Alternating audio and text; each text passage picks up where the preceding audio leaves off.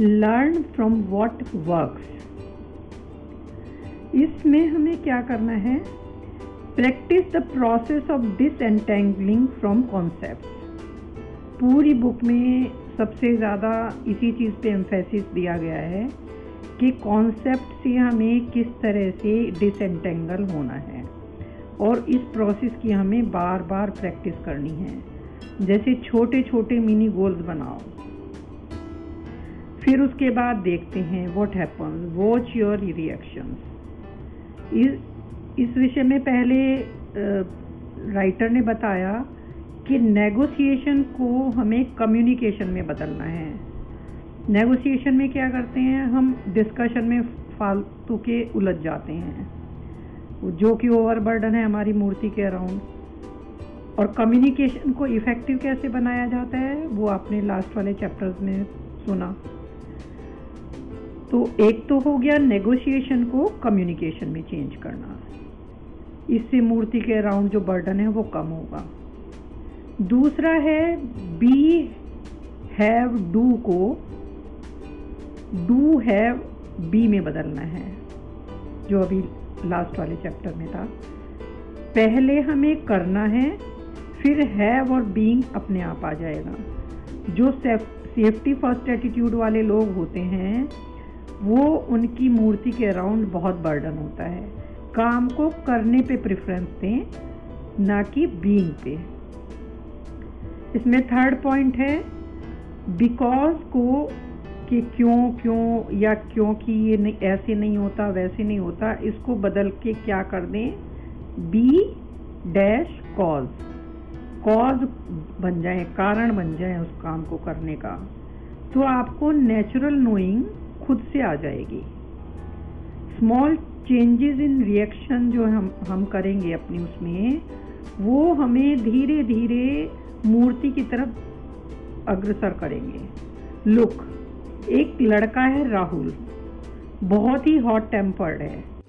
1 week का challenge है। इस वीक में उसके पास आसपास के लोग या चीज़ें तो सेम वही थी जो पहले से वो कर रहे थे या वो जो पहले करते थे, लेकिन Rahul was cool this time. Rahul ने इस दौरान ये रियलाइज़ किया कि लोग तो वही करते हैं जो वो करना चाहते हैं या करते हैं, लेकिन मैं ही एंग्री होता था।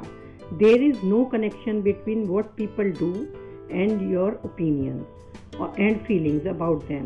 Actually, what you feel is the function of you. Take responsibility for your feelings. Don't blame situations or circumstances. This is an amazingly powerful learning. Another pattern of behavior procrastination के लिए है disentangle from this. Things have done smoothly.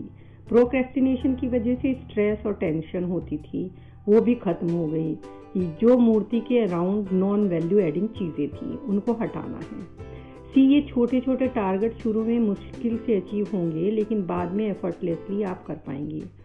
यहाँ एक psychological point है। एक experiment किया गया monkey and water stream के बीच में।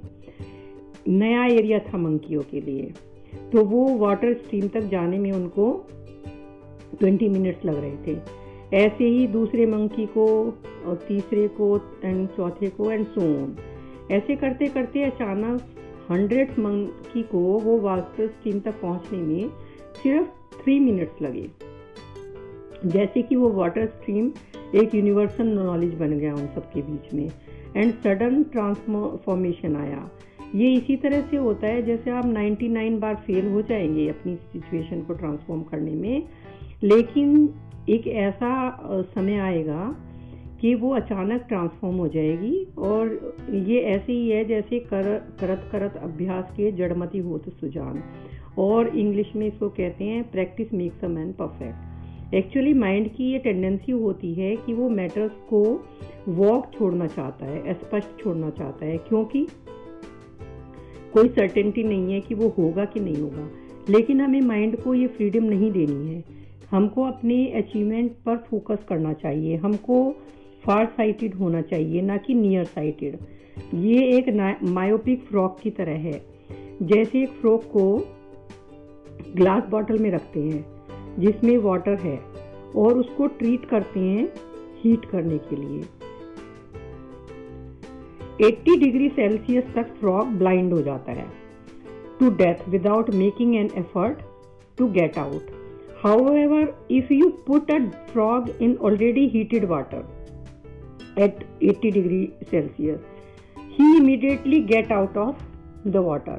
क्योंकि जो एफर्ट उसने उसको करना चाहिए था पहली वाली सिचुएशन में, तो उसने नहीं किया।